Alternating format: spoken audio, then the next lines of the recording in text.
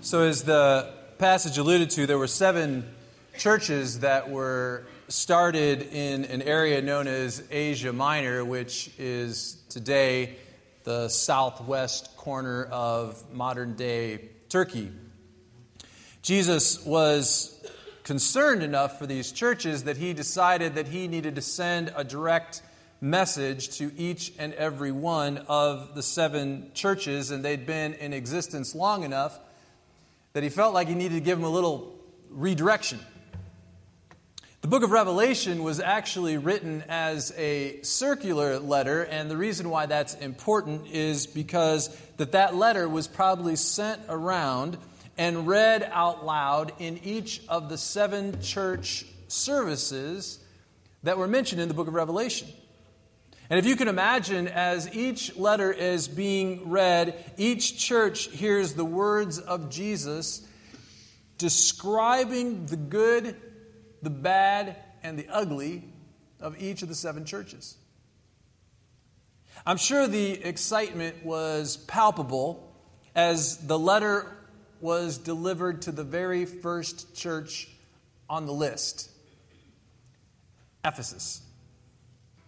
At first, maybe they found themselves patting themselves on the back for some of the things that they heard the Son of God himself describing them as hardworking and persevering and standing firm. But as the tone of the letter changes, I bet you could have heard a pin drop as they read the words of Jesus saying, "Yet I hold this against you. You have forsaken your first love. Remember the height from which you've fallen. Repent and do the things you did at first, and if you do not repent, I will come to you and remove your lampstand from its place."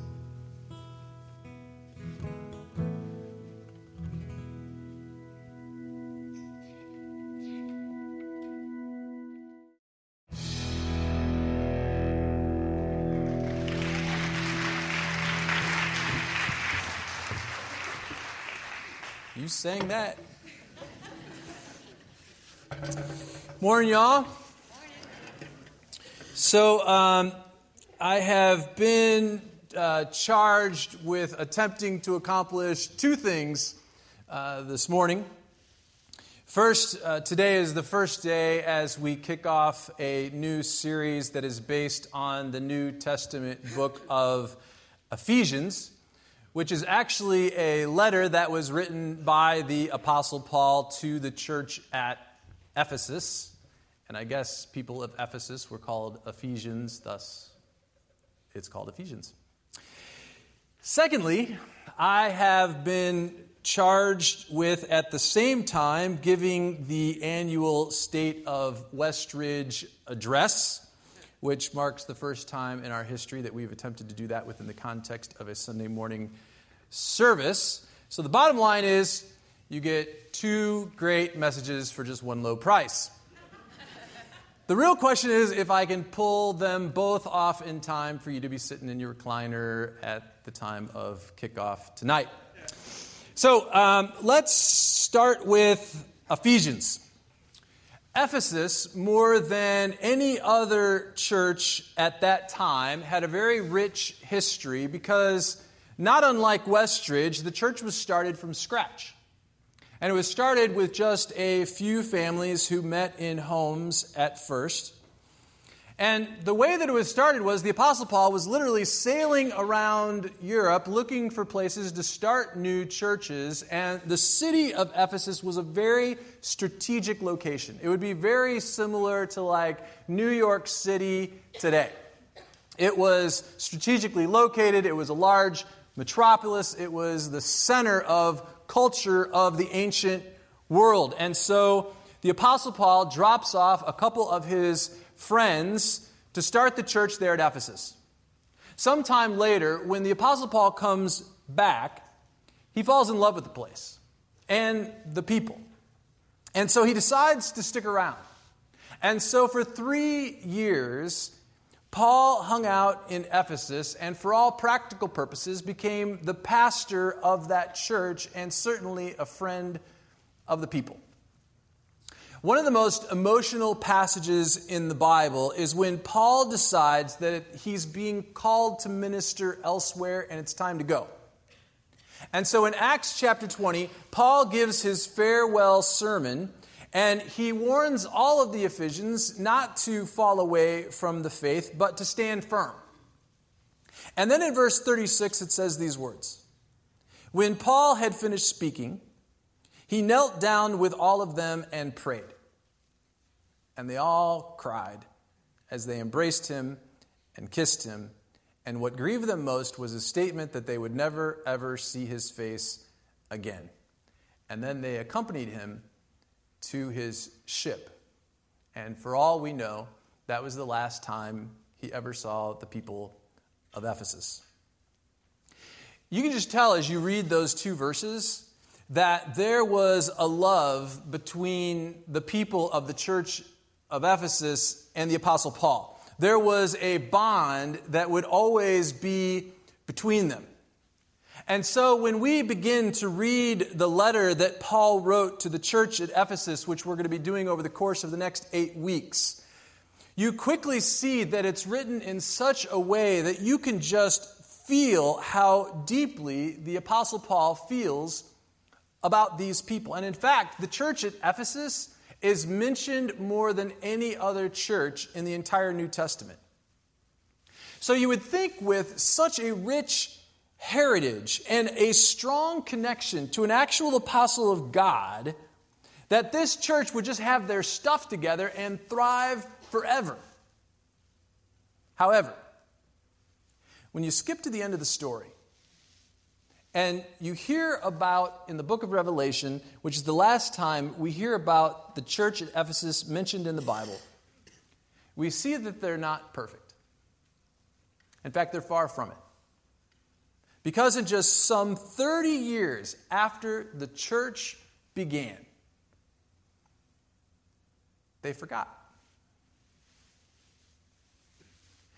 When the church at Ephesus was first started, they had this passion for God. They were consumed with their relationship with Jesus Christ. God became the priority in their lives. But eventually, they forgot. They weren't necessarily doing anything morally or ethically wrong. They were doctrinally correct.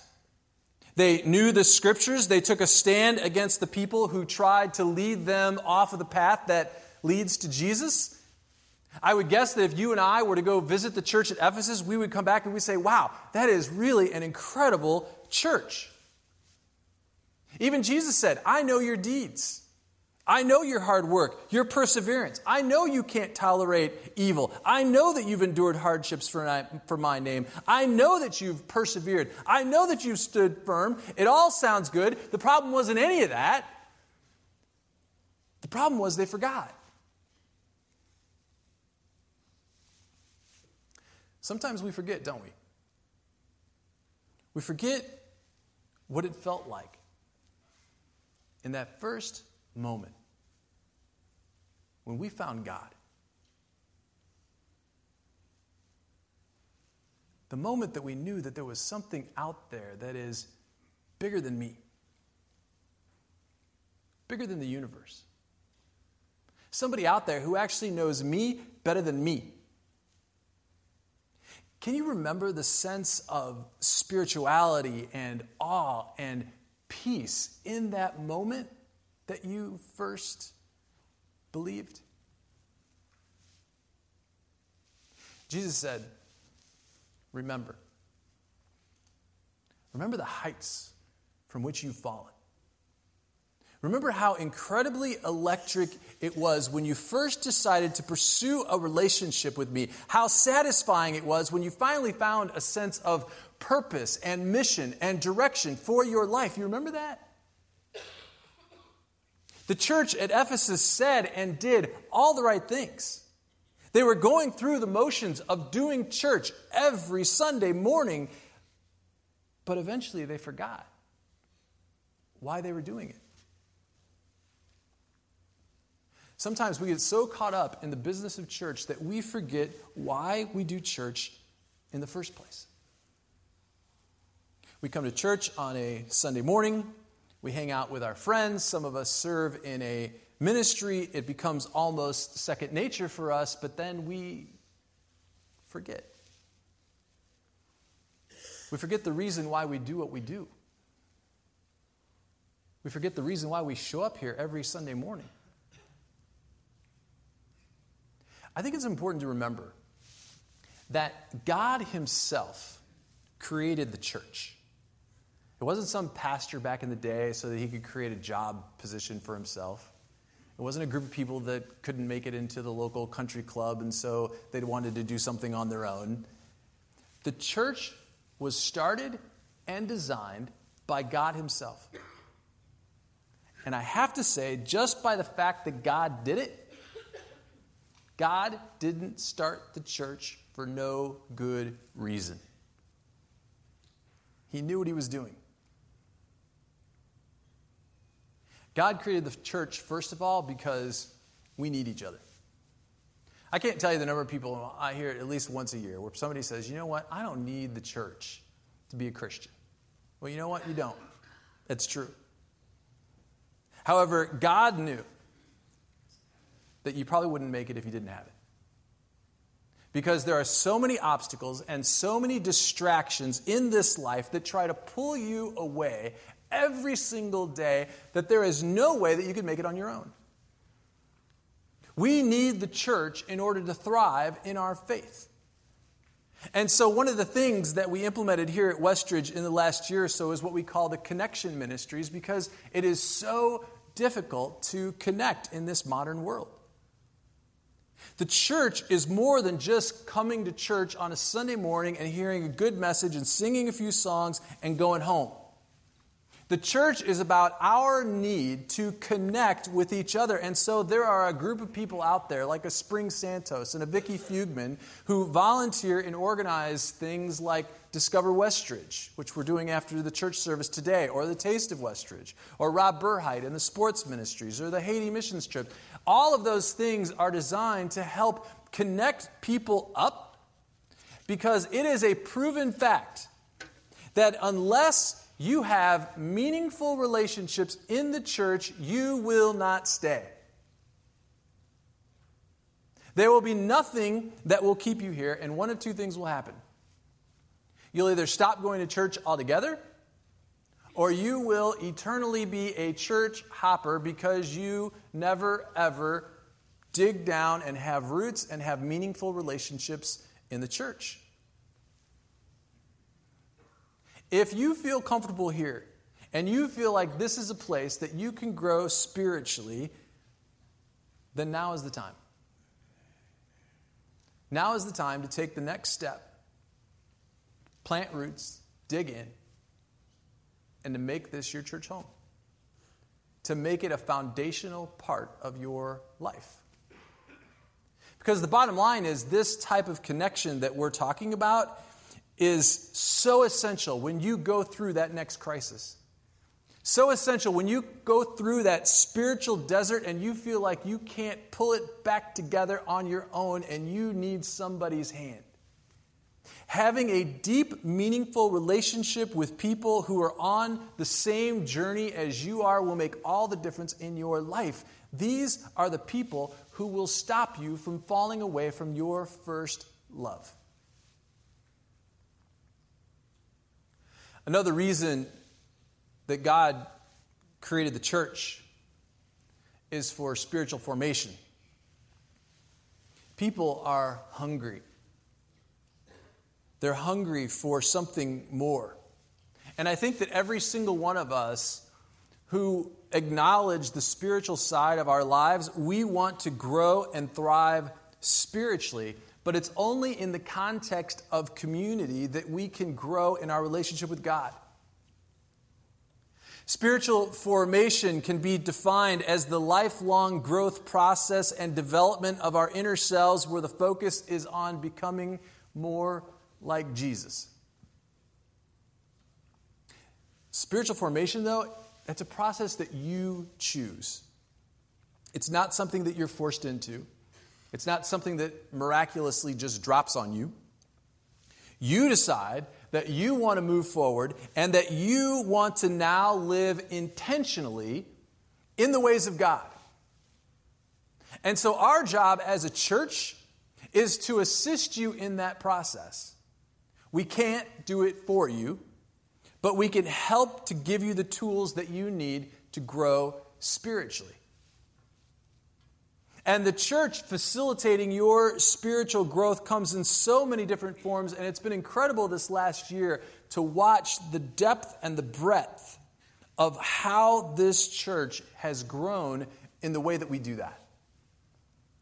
Spiritual formation can be everything from the depth of worship that we experience. And under the direction of Michael, our music and worship times over the last year have provided some of the most meaningful worship experiences that I have ever been a part of in my life.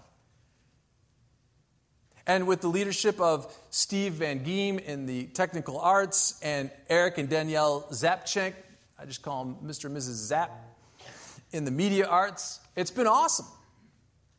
It's been incredible. I feel like the depth of teaching we've been receiving from Greg and Gordon has been so strong. I love coming to church here. And I'll tell you, my favorite times to come to church is when I ain't doing nothing. And I can just show up and go to church and soak it in. There is no place that I'd rather be. This is an incredible place, and I love it here. But it's not just about Sunday mornings. Our growth in our relationship with God has to take us beyond just the Sunday morning experience. And so this last year, we've had more than 180 people go through our discipleship classes, which are a more intensive learning environment that deal with anything from how to develop your relationship with God, to how to study the Bible, to how to experience financial freedom, to baptism classes. We've also had about 100 people who are part of small groups in this church. And if you're not part of a small group, we highly recommend it because it changes everything about the way that we do church. And you create this special bond with a group of people for the rest of your lives. These are the people who will walk with you down the narrow path that leads to Jesus. They will stand by your side. They will be the ones who will help you keep you on track. The cool thing is, the same thing that's been happening in the lives of the adults here at Westridge has also been happening in the lives of our kids as well. And under the direction of Danielle Kerr and Connie Bowman and Courtney Burton and Jimena Plazola, they make a pretty unstoppable team. And they have been providing spiritual direction for our kids in such a meaningful way.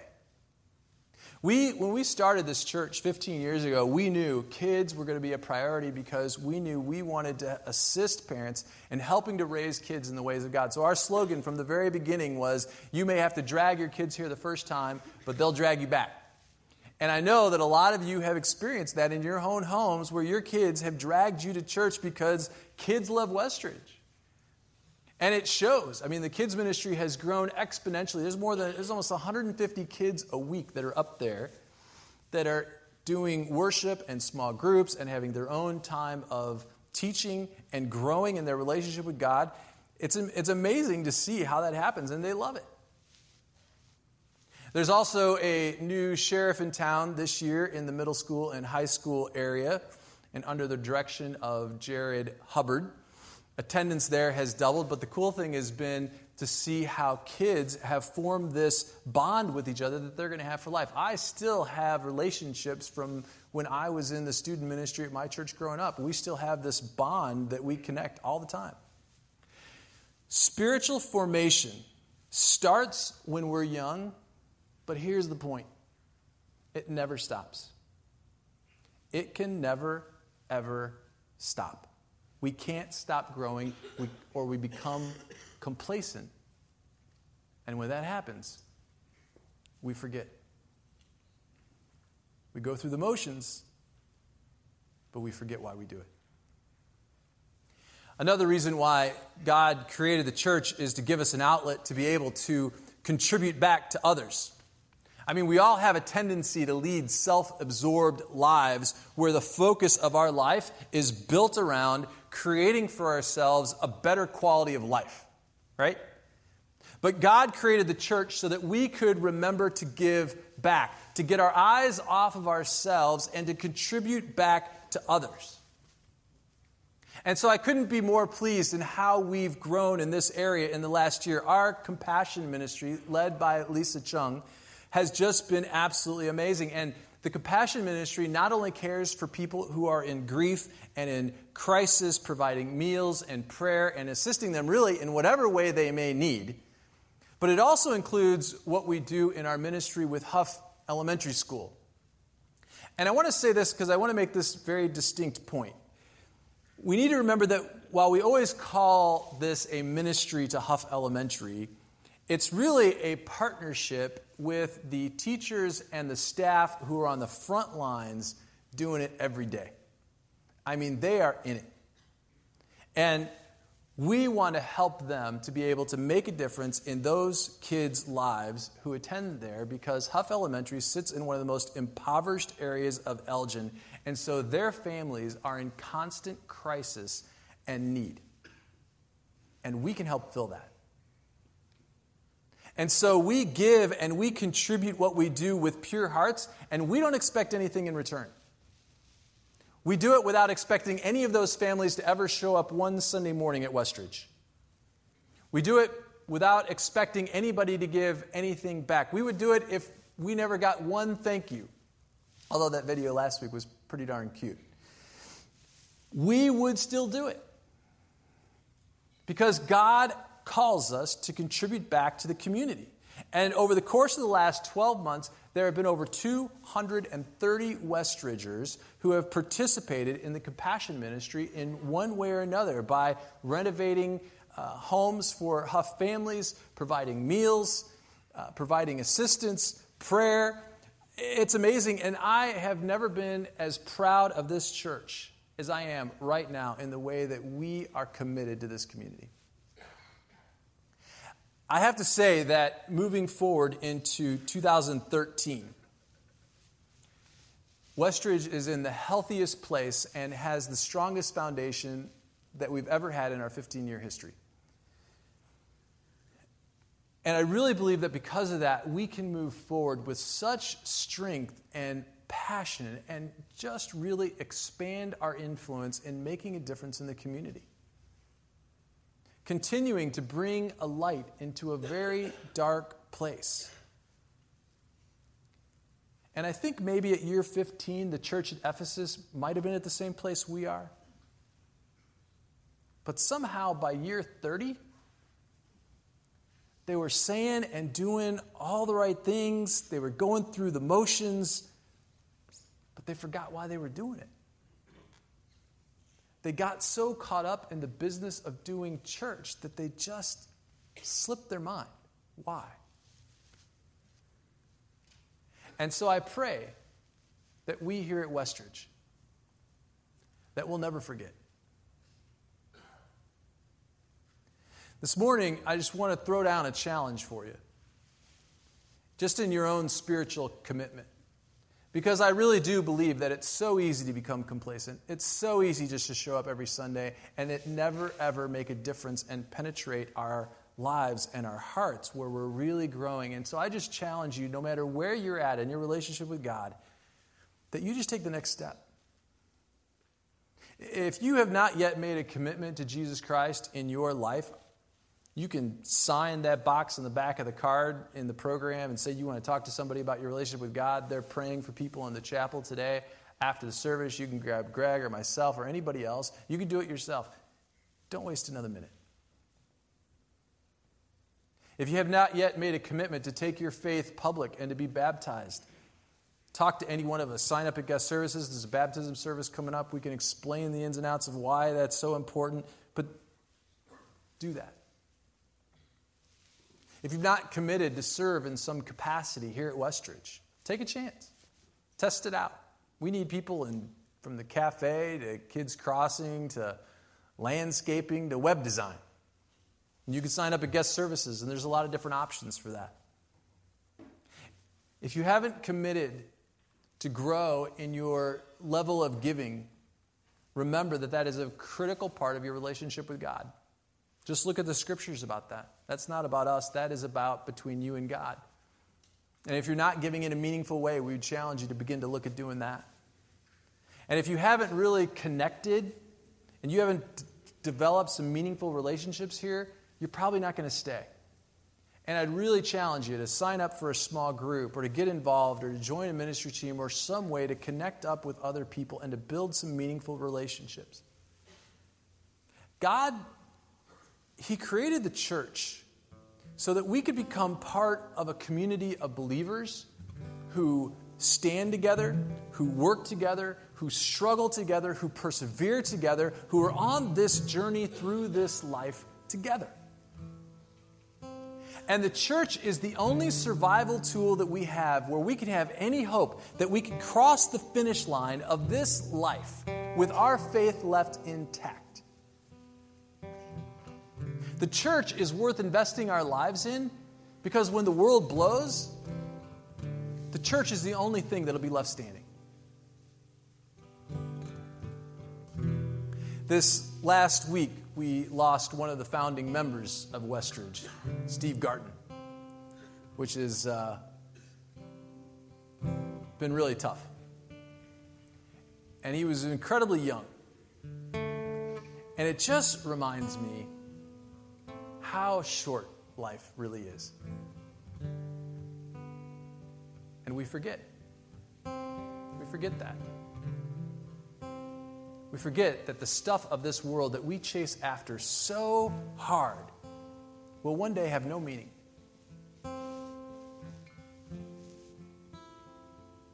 We forget that the stuff that we ignore, the stuff that we let go, are the things that have the most meaning in this life.